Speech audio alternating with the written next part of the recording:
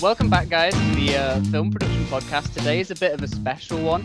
We have both like a wonderful UK filmmaker. Claire Fowler is here today, and her editor, Alec Styborski, is here as well with us. And we're going to have a quick chat about their films and their work. And we've got a few of the other students in as well today to have a chat with them and ask them a few questions. I've got a little biography that Revis has lovingly written for me for both of Alec and Claire. So I'll just run through it really quickly. So Claire, originally from North Wales, began her career making documentary films, and she now directs scripted television dramas in the UK and the US. Alec has also many great film and TV credits. Both Claire and Alec currently work in Los Angeles and New York. In this podcast, we'd like to focus on Claire's work as a writer-director and her creative collaboration with her editor, Alec. Most recently, they've worked together on Claire's award-winning film, Salam. Salam is beautifully written and directed by Claire and beautifully edited by Alec. Claire's website describes Salam as a female Lyft driver navigates the night shift in New York City while waiting to hear life or death news from a family in Syria. Salam has won many awards and nominations at festivals, including the London Film Festival, the San Francisco Indiefest, and the ECU European Independent Film Festival. Salam is critically acclaimed for its character-driven story and absolute lack of stereotypes. This is also why we, as a university, love Salam. Claire and Alec, I thank you so much for joining us today. This is awesome that we get to meet so many cool people. Thank you for having us. Yeah, thank you for having us. It's quite a privilege. Thank you. Awesome. So can I just ask, like, how did you guys meet? We were really curious about what happened there. So I'm going to sort of start the story, and then Alec is going to pick up on it. So in 2015, I was in Los Angeles at the American Film Institute's short course, which is called the Directing Workshop for Women, which was a workshop that was created, I think it was about 40 years ago, in response back then to the fact that there really weren't any opportunities for women. And I don't believe women at that time could enter the American Film Institute as students. I might be wrong on that. So all of this might be wrong, actually, but I think that's what I believe. So I was doing this workshop, and as part of the workshop, I was making a film called Noodles, and we had quite a fast turnaround. It was kind of do the workshop, which was a month long, and then maybe 2 months later shoot the film. And I wasn't really familiar with LA, and it was all very whirlwindy and intense. And as happens when you make short films or any kind of film, there was lots of fires to put out and things going wrong and people dropping out and just crises after crises, and it was really hard. And when I was coming to the end of the process of production, I realized I really, really did not want to stay in LA to do my editing, because I really didn't know how long it would take, and I was homesick because I was living in New York at that time. And I didn't have an editor in New York, so I kind of put some feelers out. I think it was on Facebook. I think I just said, does anybody know a hungry, great New York editor? And then a script supervisor friend of mine pointed me in the direction of an editor called Ford, who edited the horror film The Witch. I think at that time The Witch hadn't come out, but maybe she edited it. So she was kind of on the up and really busy. And she pointed me in the direction of Alec. Alex, do you have anything else to add to that? Well, yeah, that's how it all started. And Louise Ford, I coincidentally had on my very first job in New York, I had interned on a movie, and she was also interning on it as well. So we were actually rotating days for an editor. And so I got to know her through that. And then, yeah, we always kind of kept in touch, which I think is one of the great things about kind of, I don't know, the post-production kind of editorial community. It's pretty small, and yeah, you just meet wonderful people. And so, yeah, it was, I think I had reached out to her just prior to that, just being like, I had worked as an assistant editor on quite a few things, and was just trying to find a way to kind of break into kind of editing my on my own as well with shorts. And yeah, she thought of me and passed my name on to Claire. And yeah, I was very nervous meeting with Claire for the first time. I knew it was going to be good, and I knew Claire was very good.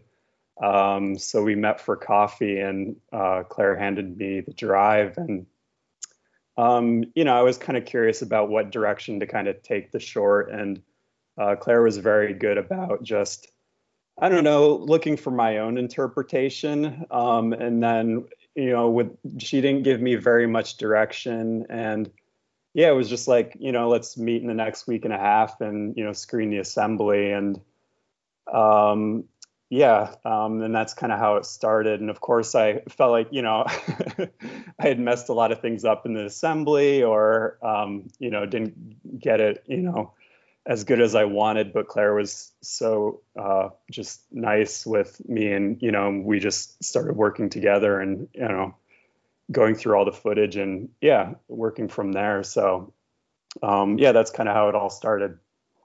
Yeah, that's awesome. I was just curious about the so Noodles was the first film that you guys worked together on then?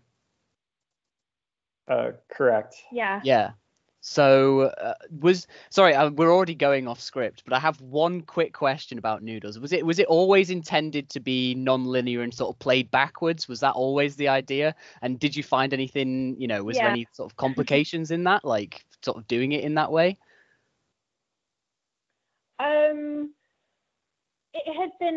The script had been workshopped almost to death, I would say. I wrote the script when I was at Columbia University back in 2010, and the first version of it was a mess. And I remember going into that workshop and people were like, what is going on? The story makes no sense. And then I said, well, it's meant to be backwards. And they were like, oh. So then we kind of figured out, I think really the thing, the most kind of, the guiding principle for when you're doing a story that goes backwards in that way is kind of like providing a question and an answer in each scene, or at least kind of having guiding like little moments in the story that kind of orient you and kind of help you figure out where you are. So it was like a sort of figuring out with a question and answer approach. And then I think because it had been, I had planned it that way, I'd written it that way, and I'd planned to shoot it that way. So I was thinking about where am I leaving this scene and where am I entering the next scene. So I think it wasn't anything in terms of story that created problems, in terms of the chronology that created problems. There was other problems, of course. Like one of the scenes, I think for a couple of days we had a terrible sound man, and the scene on I don't know if anyone's seen it, but there's a scene on the roof where the girl Mika meets her ex-boyfriend, and they sit on a roof and they smoke a spliff and they talk, and we had to ADR every single one of her lines in that scene. No. And I was terrified of ADR because I just had this idea that it was going to look awful and be so obvious, and like how could you possibly get the performance? And somehow we did it. So that was the biggest problem, I think, for me in post. Well, as a watch, I couldn't tell that scene was ADR'd, so you guys obviously did a very good job of it. Thank you.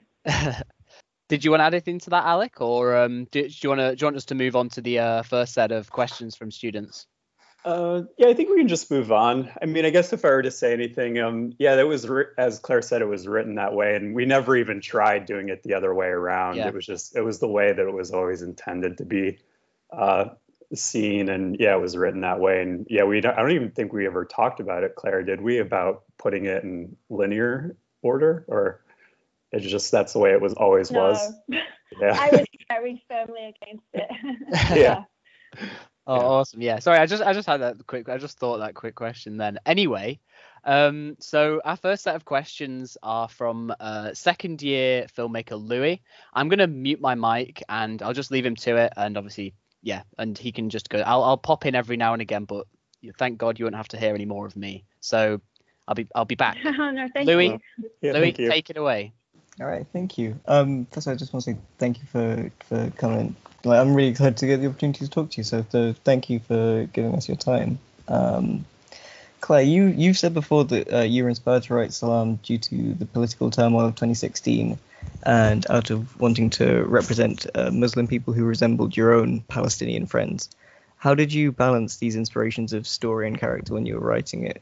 Did you kind of find yourself with a story in mind and then writing characters to fit it, or did you focus on the characters and then kind of have the story grow from them? So I sort of talk a little bit about how or why it evolved or how the story evolved. So I had two main reasons for wanting to make Salam. Which I did write in 2016 during the presidential election, which was obviously the rundown to this kind of awful situation which we find ourselves in now with Donald Trump as president. Two main reasons for wanting to make Salam. So number one was to show solidarity as a fellow immigrant because Donald Trump was so very firmly anti-Muslim, and he took every opportunity to talk about and deride immigrants and Muslims specifically. And the second reason, I wanted to take direct aim at the prejudices and the stereotypes that Trump was promoting. So I think as a white person, I knew what the misconceptions and the prejudices that some, not everyone obviously, some of the more ignorant Americans and British people held. So I wanted to directly attack those, but in not an aggressive way, in a way that was representative. I wanted to represent people that I knew, represent a character that I felt was realistic, and I also felt was the kind of person that Donald Trump and his followers and people who want to promote hate did not even consider existing. So I feel like story and characters is kind of like a chicken and egg situation. So it's sort of hard to separate how they evolve. But I did know that I wanted to make a film with a female character, and I wanted her to be Palestinian because I had spent time in Palestine.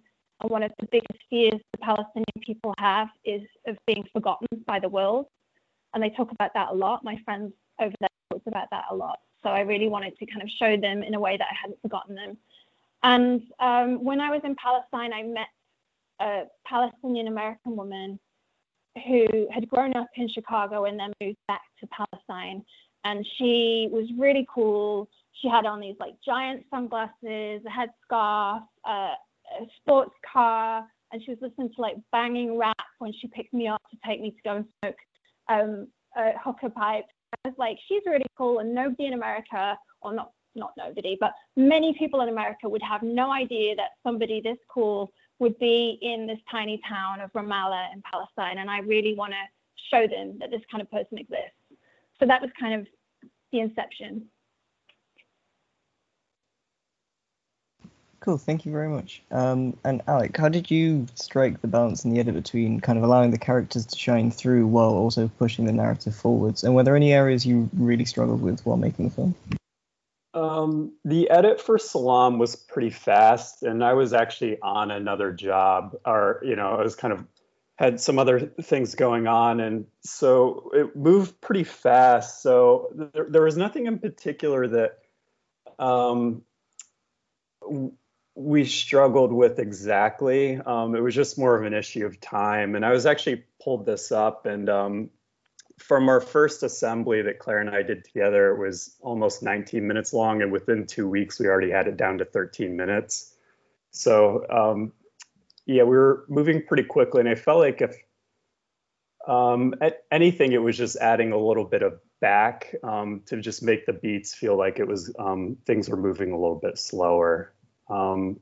Whereas I felt like especially after doing Noodles, where it was a little bit more languid paced at times, where I felt like Salam, we were trying to, I don't know, just keeping the narrative moving forward at all times. So Claire is a great editor, and she was always looking at ways to just tighten it as much as possible. And yeah, there were some driving sequences that we took out,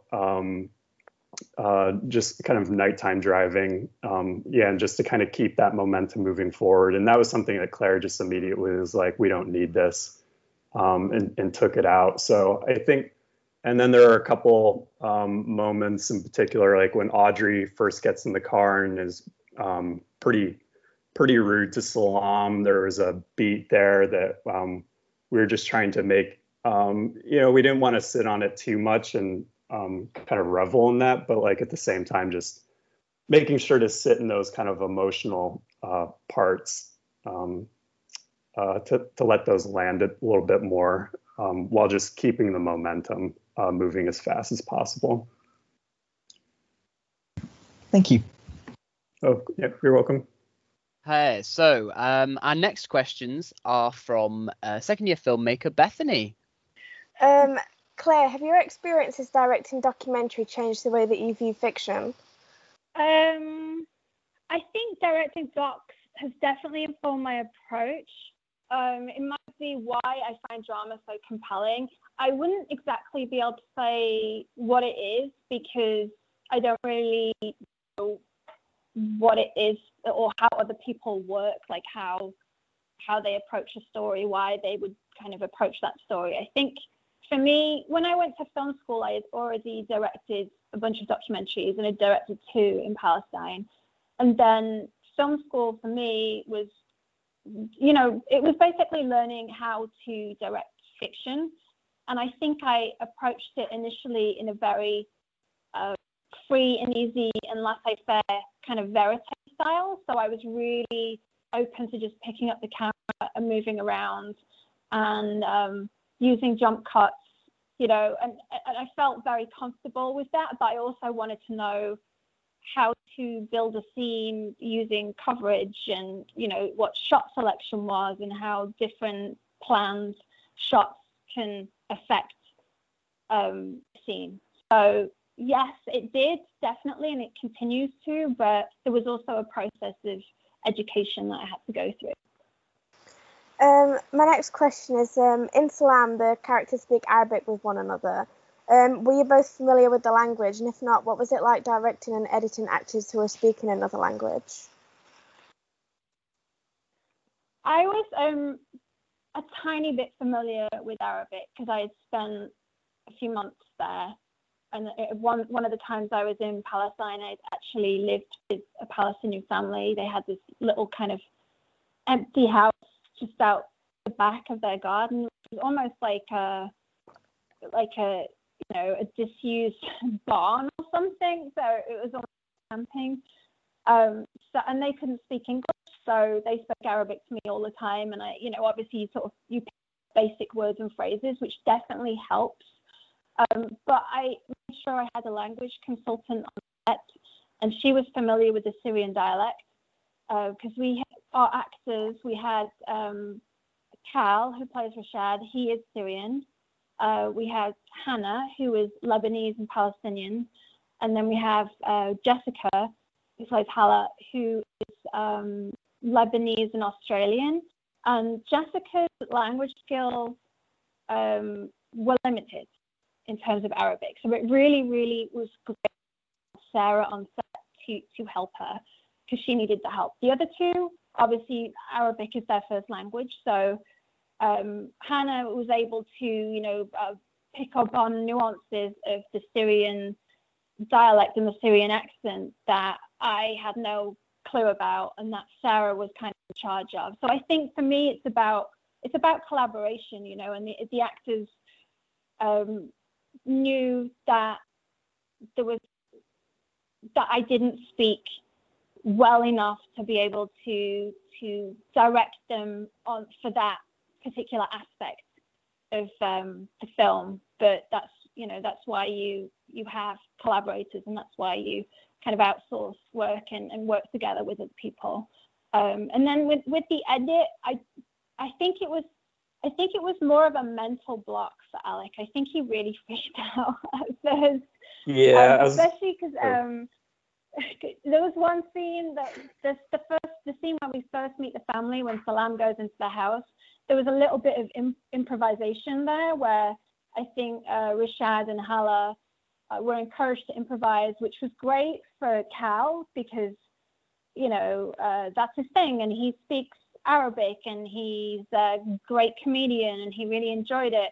And Jessica was just kind of like you can see the fear in her eyes, so we had to kind of coach her through that a little bit. But then obviously Alec coming in, he was just like, I don't know what they're saying because it's on script. But Alec, do you want to talk a bit more about that? Oh yeah, I was gonna say I definitely have to backtrack on that last question of anything I struggled with. That was definitely one of the parts where I said to Claire that I couldn't do those scenes without her help, or I was definitely struggle because of Rashad was improvising, and I was trying to figure it out based on the transcripts and things like that, what was being said, and I was not able to do it without the help of Claire. So that was one of the hardest parts for sure. And I relied heavily upon, kind of like what Claire was saying before, just the collaboration and, just working with other people and just making sure you have the best performances and the correct line readings. Thank you very much. My next question is for Claire, and it's, what about Hannah Shamoun's audition or previous work made you think this is Salam? So when I was casting for Salam, it was a difficult process. I thought it would be a little bit easier than it was because New York does have quite a vibrant Middle Eastern community, but of course there are not a huge amount of Middle Eastern actors based there. So I searched for all the Middle Eastern actors of that age range that I could find. I put open casting calls and I held auditions, and it was hard because, people just, nobody was quite right. Like Jessica came in, but Arabic's not her first language, and she didn't really have any knowledge of the Middle East, even though she had a little bit of knowledge of the Middle East, but I think she'd only been to Lebanon once, and it was like 2 weeks before she auditioned for me, or 2 weeks after she auditioned for me, even though she is of Lebanese descent and her parents speak Arabic. So Jessica's great, but she couldn't be Salam for those reasons. So which is why I cast her anyway. And then I just couldn't find anyone who was quite right, so I started scouring IMDb and finding movies that had been shot in Israel and seeing if those actors had any connection to the States, Israel and Palestine, seeing if those actors had any connection to the States. So maybe they were based here now, had working green cards or, anything like that. And I found one actor who'd been in a Bill Murray film, and I forget the name of it, and she was based in Canada. She was based in Toronto. So I reached out to her manager, and her manager said that she was unavailable. She'd love to do it, but she just couldn't. I think she only had a visa for Canada, and she was kind of tied into this TV show. But the manager represented other Middle Eastern actors that I hadn't yet heard of. And she said, what about Hannah? And Hannah was, I think, fresh out of drama school. And the only film I believe she'd acted in at that point, I might be wrong, was her mum's film. Her mother's a filmmaker, and she made a film called 1000 Nights. So I saw a clip of this on, I think it was YouTube or something like that. So I saw Hannah that way, and it was very short, and it was hard to tell exactly, but there was definitely something about her spirit. Like, she was completely committed to this role. And the scene that I saw her in, I think her sister had been killed by Israeli soldiers or something, and that's a hard scene. You have to show a huge amount of emotion, and at that point she was an untrained actress and she was great, so I knew that she had it in her. I just kind of had to trust that I could bring it out of her again, because when I reached out to Hannah, she was in London, because Hannah's quite an international person. She has family in London, family in Texas, family in Lebanon, family in Palestine. So she was in London, she read the script and she really liked it and she really wanted to do it, but she was not available to audition because she was in London, and I didn't feel like I was gonna get anything from asking her to self-tape at this point, because I'd already seen her work. We spoke on the phone, she had a feeling for the character, so we just cast her, and it was a bit of a leap of faith, to be honest, and it really was amazing luck, and instincts, I guess, and amazing luck that she was fantastic. My final question is, in Salam, was there anything about Hannah Shamoon's performance that taught you something new about the character?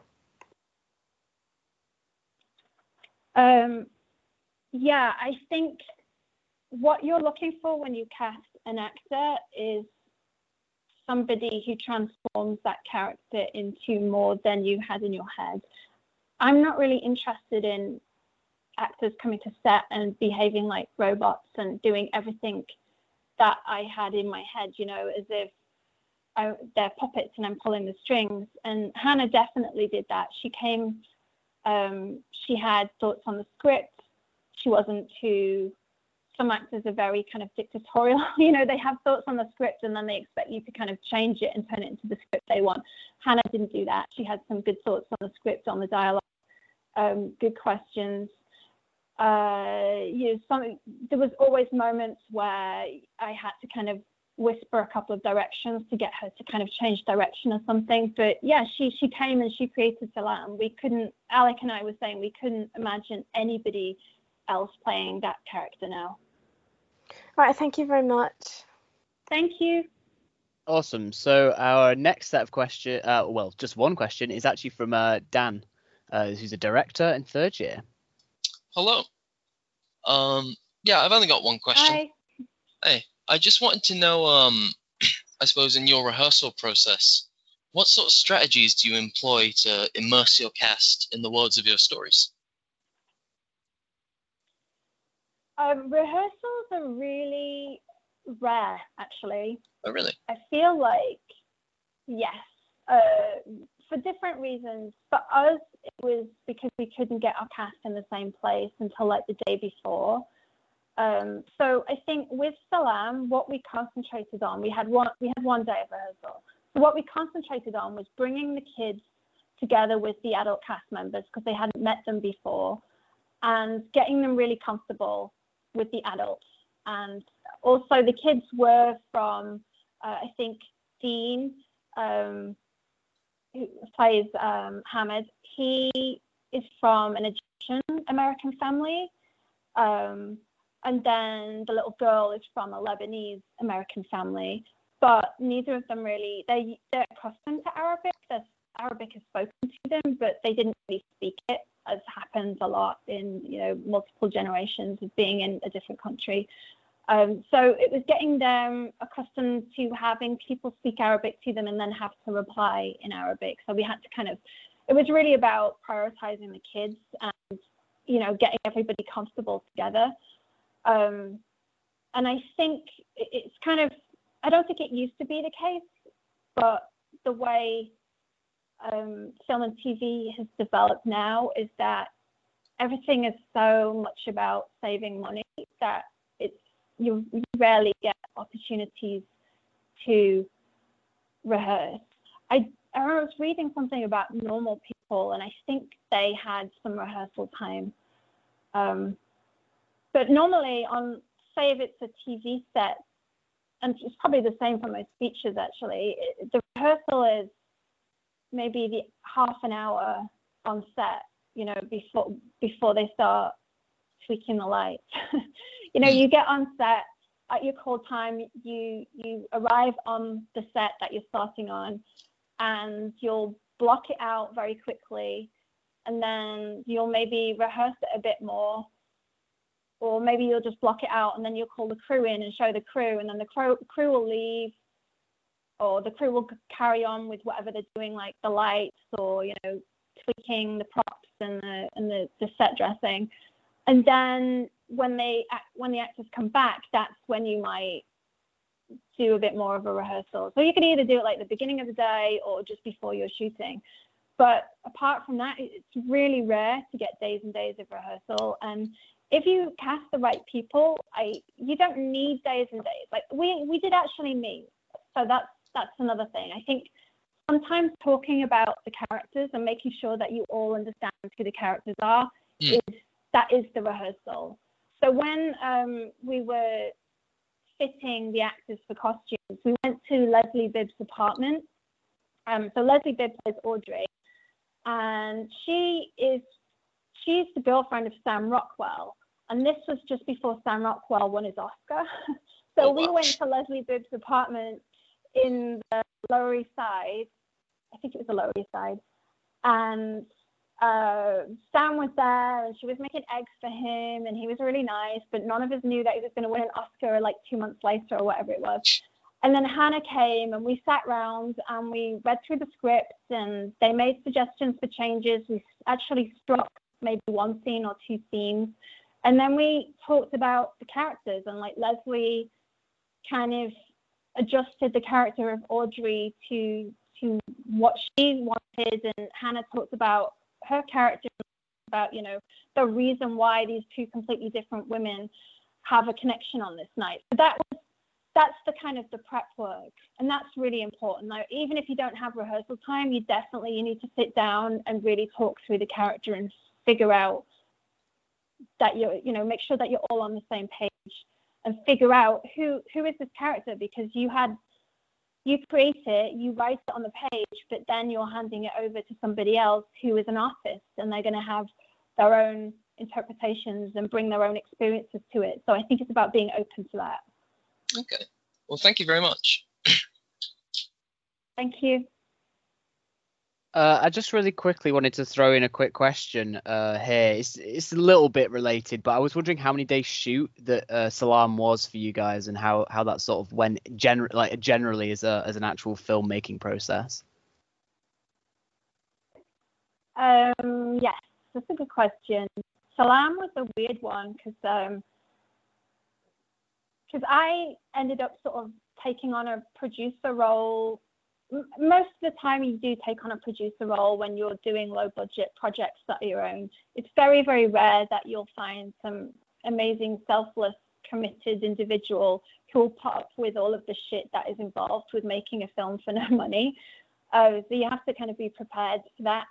But because I was so involved in the producing of it, I got to also decide what my schedule was going to be. And Salam had kind of unique demands. I think it was, we needed I think basically we shot for, I think it was 4 days in total, but I think we shot for like 3 full days and then 2 kind of half days. So the very first day we only shot for a few hours, and we shot Salam and Audrey in the car, going back to the house after being up all night, and we had to drive over the Brooklyn Bridge over and over and over again, and that was quite an involved thing to do. So we needed quite a lot of time just for that. And then we also shot Salam being on the subway, and I think it was, I can't remember if it was like a Sunday afternoon or something. It was like a day where it was kind of quiet. We knew that we needed to get on the subway when it wasn't too busy or too crazy. And then we went to Times Square and shot her doing the Times Square stuff. So that was all about half a day. And then I think we had 2 full days. And then actually maybe it was like 4 days, 3.5. I'm really sorry. I actually can't really remember. It was either No, it's all right. 3, but we split it up very strange. And then we did an overnight, and we did that upstate New York, which was about a 2-hour drive, I think, from where we were, maybe a 2.5-hour drive. So that was a bit involved because, obviously you have to get everybody up there, and even a really tiny production like ours, it's just kind of hard to figure out. And, we had a lot of things go wrong because things go wrong when you don't have money and you're not employing professionals, like the driver of the van just didn't turn up and we didn't know where our costumes were. And then the driver of the other van for the crew got the time wrong or lost a van or something crazy like that. So how could you lose a van? Turning up that evening. I know. Everybody ended up turning up that evening about 2 hours late, which is unheard of on a film set. You were never ever late, So especially not the entire crew. So we just had loads of crazy things happen. But I think because I'd been involved in the scheduling, I'd given myself quite a generous schedule. So, we just, luckily, that extra padding just kind of absorbed the shock of all of the things going wrong. Yeah, that's awesome. Sorry, I sort of dropped you in it a bit there, actually. I with unplanned questions. No, it's fine. Sorry, Alec, did you want to say something about that as well? Oh, no, Claire has a very good memory. Yeah. And then the diner scene was on the last day. Is that right, Claire? I don't know if you said that or. Yeah, that was the overnight. Yeah. Yeah. That diner scene is really incredible, by the way. It moves me every single time I watch it. Like, I think it's the scene is just created so nicely, and the setup to it as well. Sorry, I just a bit. Yeah, I watched it again today just to remind myself. Yeah, such a good film. Let's have a quick look here. Yeah, it was good. We were lucky that Hannah cried in the close-up. So it's good to let your actors know when you're doing the close-up, so they know when to let loose. Yeah. It really, I think that bit really sticks with me actually when you see her like crying a little bit as well. And I think. Sorry, yeah. We'll move on to Grace anyway. So our next question is third-year editor Grace. So take it away, Grace. Hi, Claire and Alec. It's so great to meet you. Thank you so much for giving up the time to chat with us. Claire, I was wondering, how involved do you like to be in the editing process? Did you work closely with Alec in the cutting room, or do you prefer to take a step back? So I think it's really important to let the editor do their first assembly without you kind of poking your fingers in there, And I can't remember, Alex might remember who said this, but I think there's nothing more awful than looking at your first assembly. Yeah. Because it's, when you look at the rushes, they're always, not always, they're hopefully exciting because they're full of potential. And then you look at the first assembly and it's too long because it has to be too long because everything is in there and the timing is off and maybe not even the right performances are in there. But it has to happen. It's a first draft. It has to be splurged out. Yeah. So I always try and let the editor just do the first assembly without me, and then I'm in the room with them, and I hope I'm not a real pain in the ass. I don't know. Alex can say this. But we work really closely, like Alex, sometimes, because we're in the room, and sometimes I'll just be on my phone, and Alec will be doing his thing. And then other times I'm engaged, and I'm like, oh no, can you try that? Can you try shaving a frame off here? Or let's look and see if we can find a different performance that, matches better or just is a bit more animated or something, So I'm pretty involved, but Alec, you can take over and say what you think about that. Yeah, I would say Claire is very involved, which I like. And also Claire also gives very clear instructions, or just maybe not even instructions, but just what she's looking for. And then she's also just very open about what she thinks is not working, which I think is a hard thing to articulate, especially if it's something that happened on set as Claire was saying, there's just things that happen, like a driver might not show up, or I don't know, you're just limited to time or other things that are, are just hard, there's maybe shots you want to get that you're not able to get, or you're trying to get a performance. And that's something I just respect a lot about Claire, because I think it's one thing it's hard as an editor is getting into that headspace of the director and being like, what are they thinking?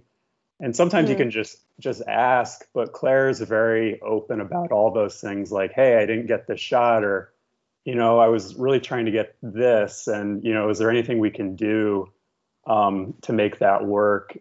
So there's that part of it. And yeah, we work very closely together, but at the same time, Claire is also very good about taking a step back, as she said, and then just communicating that as well, just being like, hey, a lot of times they're a bit more abstract or ambiguous sequences. I feel like there was less of that on Salam, because we'd taken out some of the driving scenes that were like kind of designed to be more montages.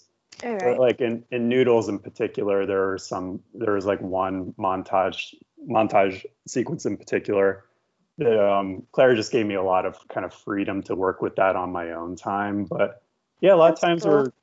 we go through the footage together, and one thing I really learned from Claire is just shot selection. And so that shot in the diner where Salam cries, like that's like one of those examples of fortunately that happened in the close-up, but that was something that, like, right when we started, Claire wasn't like telling me I have to use that or we have to use that. But she's like, I think we know. She's like, with that shot and then the last shot of the film, she was like, I know what shot I want to be in. And then she kind of let me do my own thing. But then, she already knew. She's like, that's the shot we're going to be on. So I feel like I've learned. I remember, Alec. Go ahead.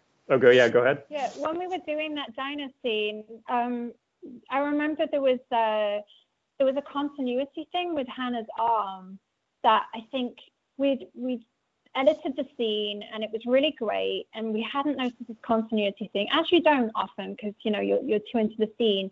And then one day we looked at the scene and I noticed that Hannah's arm, on the over the shoulder, maybe her arm was up, and then when you cut to her arm was down, and all of a sudden it just was tormenting me, and I just could not deal with it. So I was like, Alec, please, what do we do? I just don't know what to do. And he just went off. And I think, do you remember it, Alec? Wait, no, I don't. What happened? Oh, okay. So because normally he remembers the edit really well, and I just remember all of the bad stuff in production. But I think what he did is he cut from Salam to Audrey and then back to Salam, so she could have put her arm down in between, and it didn't feel like a band-aid. It kind of was a band-aid, but actually it felt kind of good. It was nice to see Audrey again and see how she's responding to Salam at that moment. So that was like, sometimes it's about identifying problems, and one or other or both of you will find the solution. Yeah. Well, it seems like you guys have like a really good balance. And I was wondering, because I found it really hard not having my director like in the edit suite with me, editing our final year film. And I was wondering if you guys had any projects interrupted by the pandemic, and like, how did you overcome it? We can both answer this, but we didn't have any projects that we were working on together, and I didn't have any films of my own. But I also work as a script supervisor, just because I need money, and it's really, really hard to make a living as a director. And I will say this, I still think it's really hard as a female in this industry. I still just think we haven't gone far enough to redress the gender imbalance. But I was working on a pilot as a script supervisor, and the pilot is called The Brides, and it was by the guy who did Riverdale and Sabrina the Teenage Witch. Oh, cool. And so it was Greg Berlanti's company, and it was in this Yonkers, which is in which is north of New York. It's kind of Westchester area, which is just like north of New York, kind of sort of close to the Bronx. So we were on set and just seeing all of this, you know, the news about the pandemic, and it felt like we were sort of on this island because we were so isolated, and you know, it felt like the virus was kind of closing in on us. Oh, So we were all going to work every day and just thinking, is this going to be our last day? Is this going to be our last day? And then finally we were all sent home, and there was like a week left of shooting and we didn't get to do it. But yeah, that was pretty sucky. But then they paid us for that week anyway, because it wasn't as much money as we would normally make. Yeah, it was really nice of them. They didn't have to do that. yeah. But I've since I've been stuck at home, I have been writing a lot, so that's been nice. But Alec, what about you? You've been busy because, yeah. Yeah, I am working on a few different things right now. Fortunately, I feel very lucky that some things that just kind of you know, are still being shot or were shot just before the lockdown were able to kind of come my way. So yeah, so I am working on a few things, and you know, it is much, I don't know if this kind of ties into the question, but you know, very different from working, you know, with Claire, like in a room, you know, where you're going through the footage together, and you know, so yeah, I mean, the process for me has been yeah, emailing and posting cuts, and you know, the process is much different and takes longer. But yeah, trying to do phone calls and, you know, trying to, I don't know, communicate the thoughts as clearly as possible. So yeah, it's very different, which I think has its benefits in some ways, but like is also, yeah, challenging in its own way for sure. Yeah, absolutely. Well, that's all been so interesting. Thank you so much. Oh yeah, thank you. Thank you. So we have a few more questions which I will ask because we still have enough time. But I have one question again. I'm an editor, so I'm like obviously drawn to these editing questions. But I was just wondering, you guys, Claire, are you do you know little bits and bobs about editing? So like, because Alec was saying how clearly you can describe to him how you want the cut to be. Do you understand the actual physical process of like cutting together a sequence and stuff, and does that help like making, you know, giving him some informed information, and this might be useful for other directors who are listening, the student directors maybe, so they can learn something like that?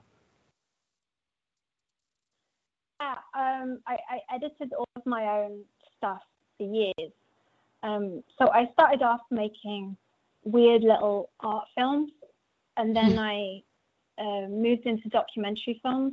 And when I moved into stuff that was more complex, that's when I got an editor. And initially it wasn't Alex, we didn't know each other, and I wasn't living in the States.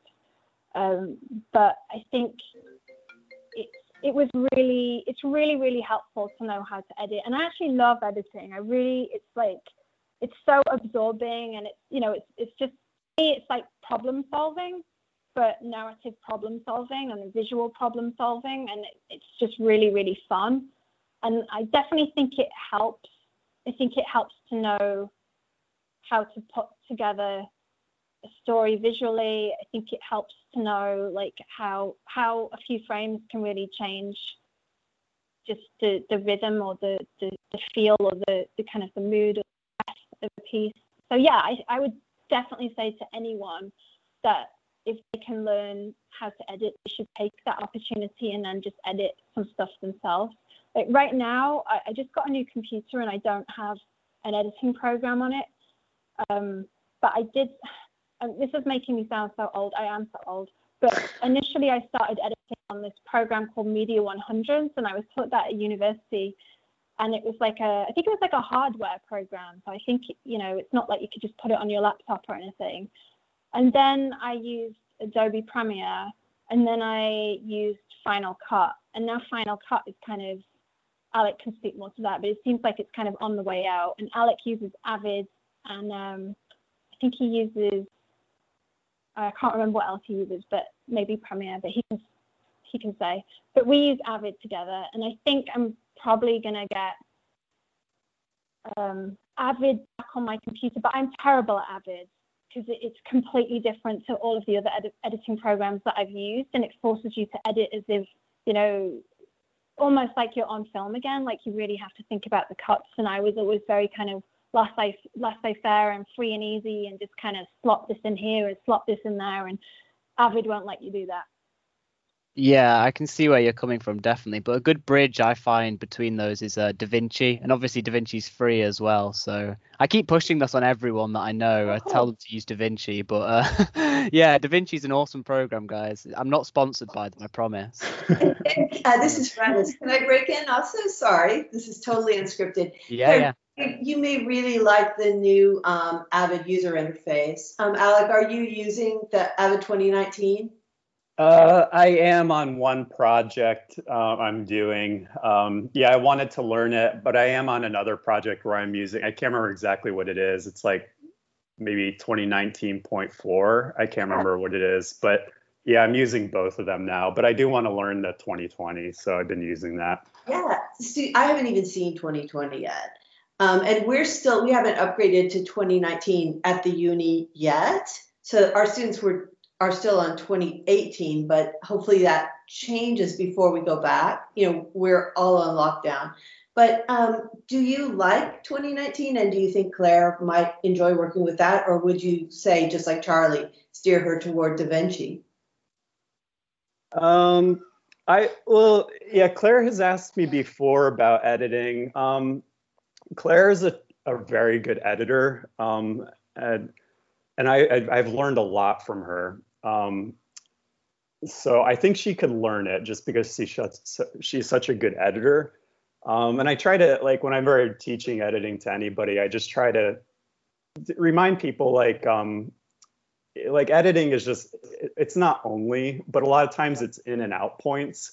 So it's like looking where you want to start the shot and end it, and then just start from there. And then you can start massaging and, you know, getting a little bit more complicated in the edit, like rolling it, you know, doing the L type cuts and things like that. But like ultimately, like, and this is the thing I really learned from Claire, is just shot selection.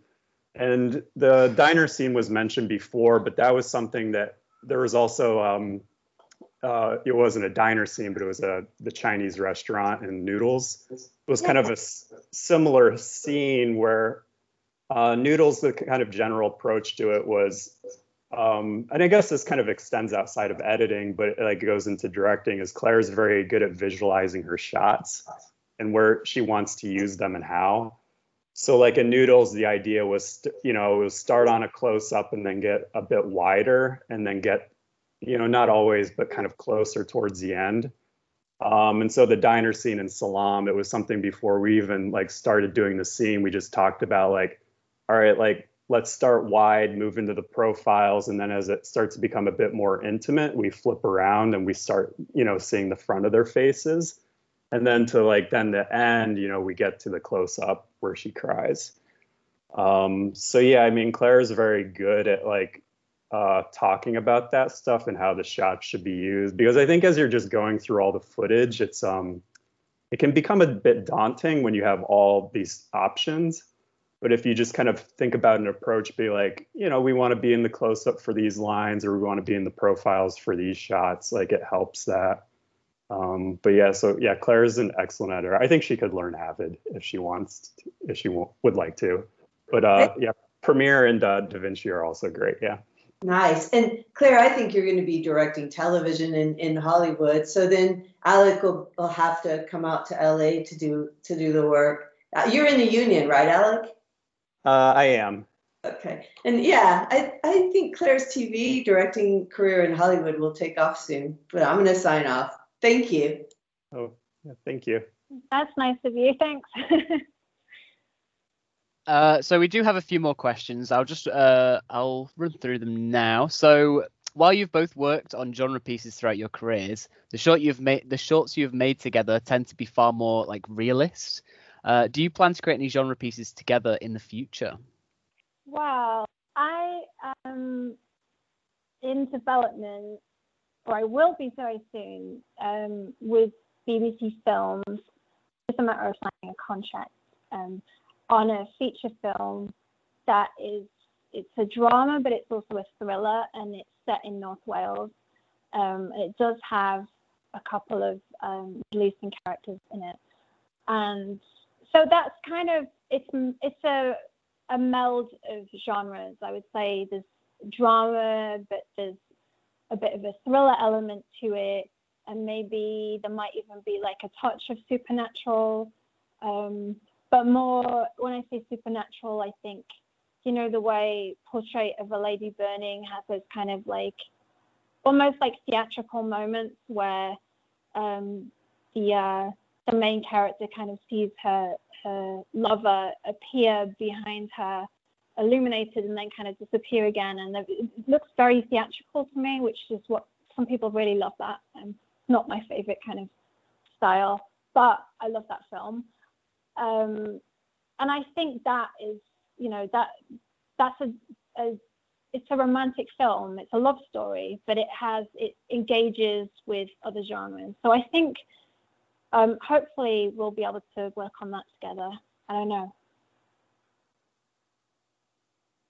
Yeah, awesome. Let's have a quick look here. So the next one that we have here is as screenwriting students, we're told it's important to write even when we don't feel inspired.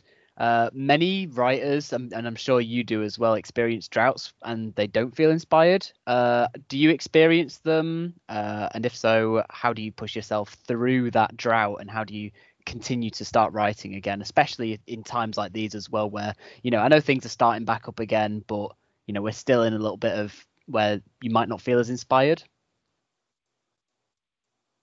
It's really, really hard right now. And I definitely remember in the first week of lockdown, there was this idea that we were all going to, you know, start those projects that we'd never had enough time to start, and everybody was going to write a best-selling novel and their, you know, Oscar-winning feature scripts. And then, you know, as is inevitable in the cycle of the internet, then there came the, no, be kind to yourself. It doesn't matter. You can just, you know, bake a loaf of bread or even just eat some toast, and that's enough for today. And I think it's just about being realistic with yourself. You know, I have tried, I had a writing project that isn't a screenplay, that's just for me, that I had started last summer, and then it had been interrupted by some paid jobs, you know, script supervising jobs that really are just like purely money jobs. And they're on-set jobs, so they're very time-consuming and very exhausting, and it's really, really hard. Like, there's definitely no way you're writing when you've done like a 12 or a 14-hour day. You're not going to go home and write. You're not even going to write a text message after 12 and a 14-hour day.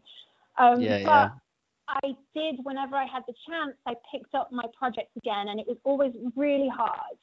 And all I said to myself was, just write. This is going to be shit the first day or even first week of writing again. It's going to be probably the worst part of this project, but you just have to find a way into it somehow, and the only way into writing is to write.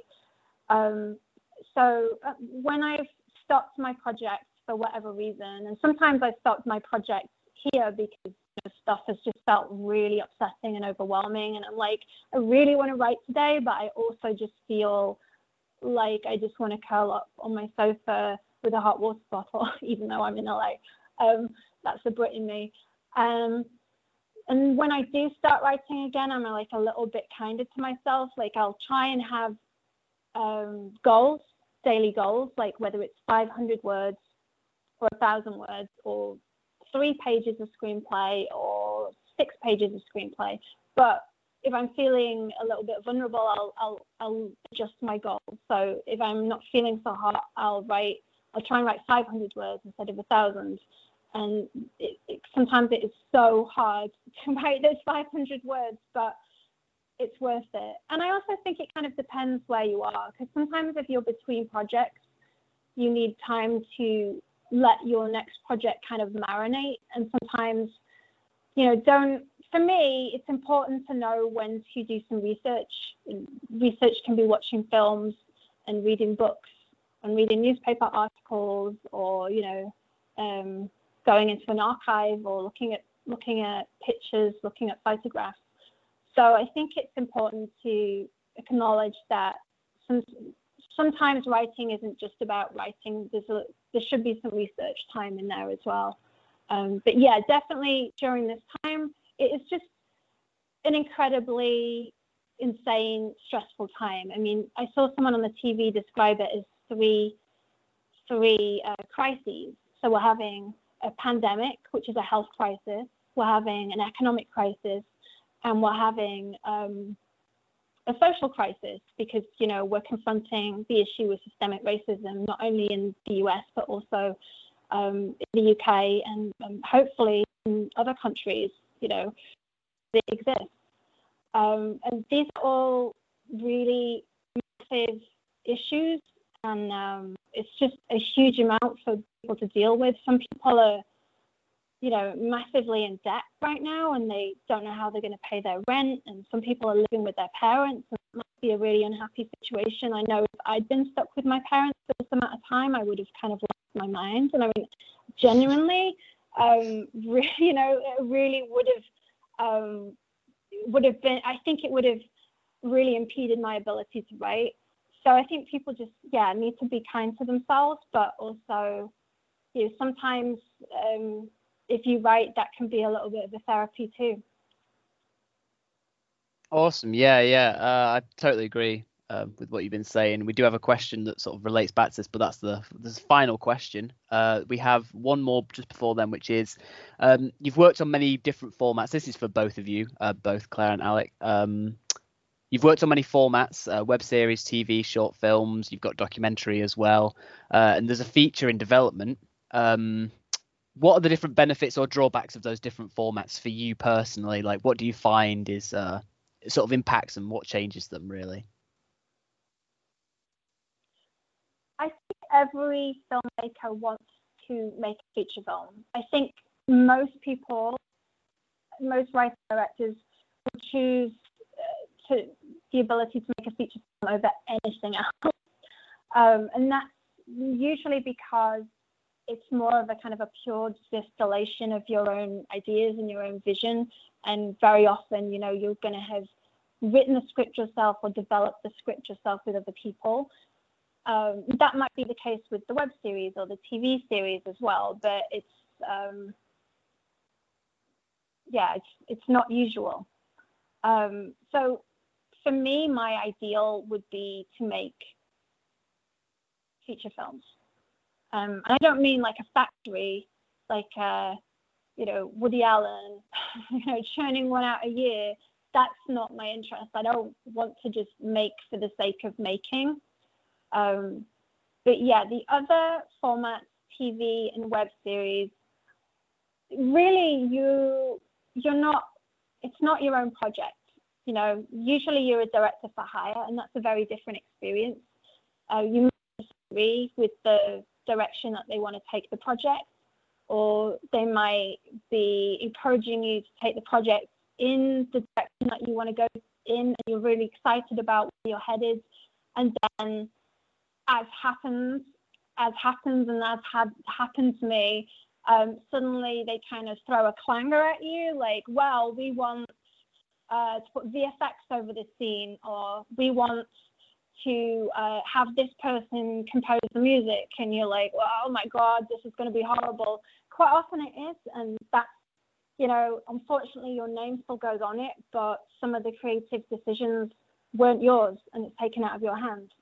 And then, if you're directing for TV shows like Grey's Anatomy or something like that, you have to respect that you're coming into an established look and an established style, and it's very well loved.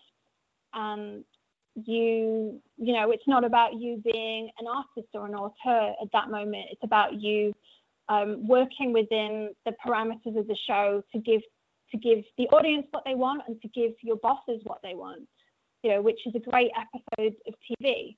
So yeah, it's just about kind of adjusting your expectations. Yeah. Awesome. Alec, did you want to speak about anything in particular on that, or do you want me to move on to the last question? Yeah, I'll just add, Claire used a really good word, just role. I think that's the most important thing, is just depending on what type of format you're on. And there's lots of things that factor into all of this, but whether you're working on a feature or a web series or commercial, I don't know. I mean, sometimes there's, there's a lot of voices, and sometimes your voice is to be an artist, and sometimes your voice is to execute notes. And there's nothing wrong with either of those at all, but it does change the dynamics, and that's where it becomes a little bit tricky, maybe just where it's like, that can happen on a feature as well, where you're supposed to be more of an artist, and then you at times where you're just supposed to be more of executing notes and trying to fulfill the vision of the producers and director, and kind of managing those different voices and trying to, keep everybody as, happy as possible. So I don't know if that entirely answers the question, but just your role in trying to figure out what that is and what calls for you, because a lot of times it's just, it's listening. No, totally get that. That's nice. Thank you, guys. And final question that we have written, scripted question. So both of you, are you currently developing any projects in response to the current political landscape? Not making a project about pandemic. I'm not making a project about I guess it's kind of got to do with the economic crisis. I mean, I think what we're experiencing now is a culmination of a lot of problems that have been, well, maybe not with the pandemic, but a lot of issues that have been bubbling away for a long time, and suddenly there's this kind of perfect storm that has brought them all up to the surface, and it's just a lot for people to deal with.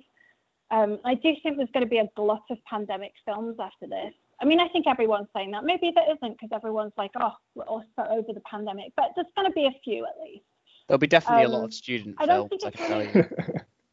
Oh, yes. I don't think it's really my place to make a film about systemic racism or the civil rights movement. I think there are plenty of African American and Black British people who would have a lot more to say about that than I would. But I think, I definitely am trying to educate myself more about American history and British history, British colonial history, and just be more aware of why we are in the place that we are right now.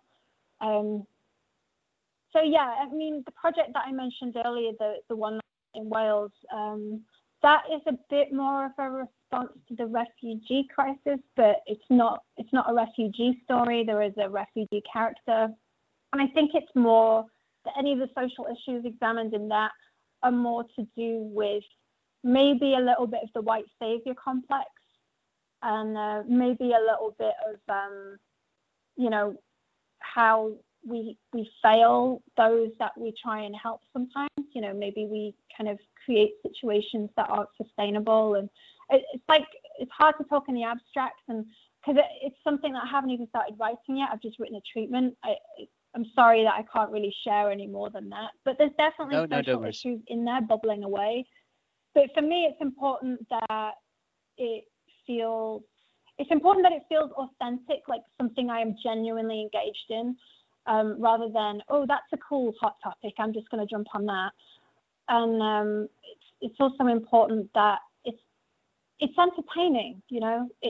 At the end of the day, there should be an escapist quality to films. And escapist quality is just like pure action and pure entertainment, or whether it is something a little bit more delicate and thoughtful and just emotive, then yeah, that's kind of where I'm coming from with it. But Alec, do you want to pitch in with any of that? I personally do not have anything right now, but hopefully it's whatever Claire does next.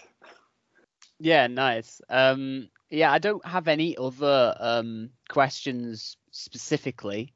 Just I just want to jump in and thank Claire. Some of the best teaching I've heard in a long time. Thank Alec.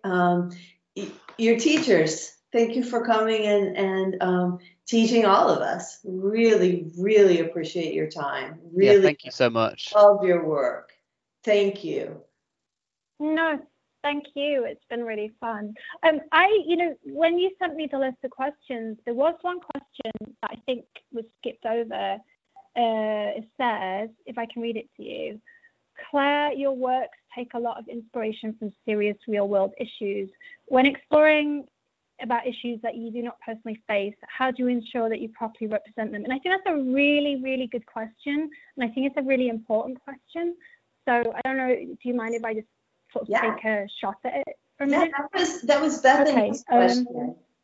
Okay, cool. So I think it's really important to have a personal connection to the story that I am creating, and I think I would suggest that it should be important for everyone too. And for me with Salam, having spent time in Palestine and made friends there, I knew, as I mentioned earlier, that a huge fear for Palestinians was being forgotten by the rest of the world. And when I was leaving for the last time, I haven't been back in 10 years, many of my friends repeated the same thing, and it was, you're going to forget about us, you're going to go away and never remember us and forget about us. And that's very kind of fatalistic Palestinian way of thinking. And so it was important to me to at some point come back and represent Palestinians in some small way, which is why the character of Salam is not just Syrian, but she's Palestinian diaspora in Syria.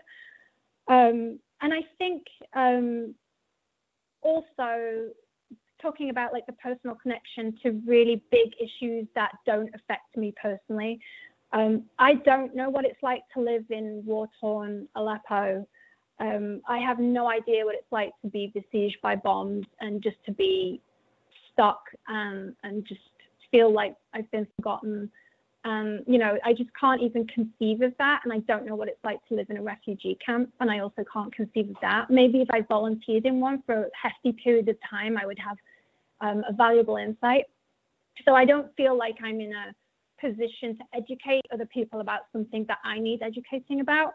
But with Salam, I sort of approached it from a different direction.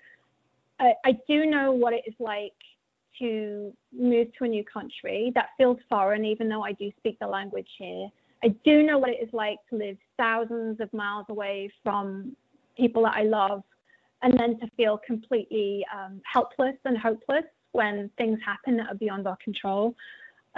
So that was the direction I approached Salam from, or at least one of them. It was, this is what I know, and so this is what I'm focused on in this story, if that makes sense to you guys. Yeah, Yes. no, that's awesome. Yeah. Yes. That's a wonderful wonderful thing for our students to hear, Claire. Thank you. Cool. Thank you so much. Awesome. So yeah, I just want to really just thank you guys so much again for coming on today and being part of the film production podcast. You're teaching us so much. I've learned so much, like in this last hour and a bit, that things that I didn't know and things I've not considered before. So that's awesome. Thank you so much for that. I know a lot of our thank you for having us on this. Yeah, it's been so cool. Yeah, thank you as well. It is a pleasure. You have no idea. It's very nice. Yeah, I know a lot of our students had questions specifically for Alec as well. So maybe if we're lucky, we might get to see you guys again another time. But yeah. Sure. Yeah, anytime. Awesome. Yeah. It's always great to hear from British filmmakers as well. It's so relevant to our, to people from Britain, really, to hear that, there are directors from the UK that are still making great waves in America and are actually, have great careers and stuff. And it's good for them to hear it as well, especially, I think. So yeah, thank you so much, guys. Thank you guys. Bye. Thank you very much. This is where we'll end the podcast. So thank you very much, everyone, for listening in today. It was Claire and Alec that have been on today speaking to us. I hope your guys come back. We've got some other cool things planned for the podcast. And don't forget to check out the Instagram, and which is US Film Production, US_Film Production. Don't forget to check us out on Spotify, YouTube, all your favorite podcasting places. Yeah, thank you. See you later, everyone. Thank you all for joining us. Thank you so much, Claire and Alec. Yeah, thank you. Okay, bye. Thank you. Bye, guys. Thank you. Bye.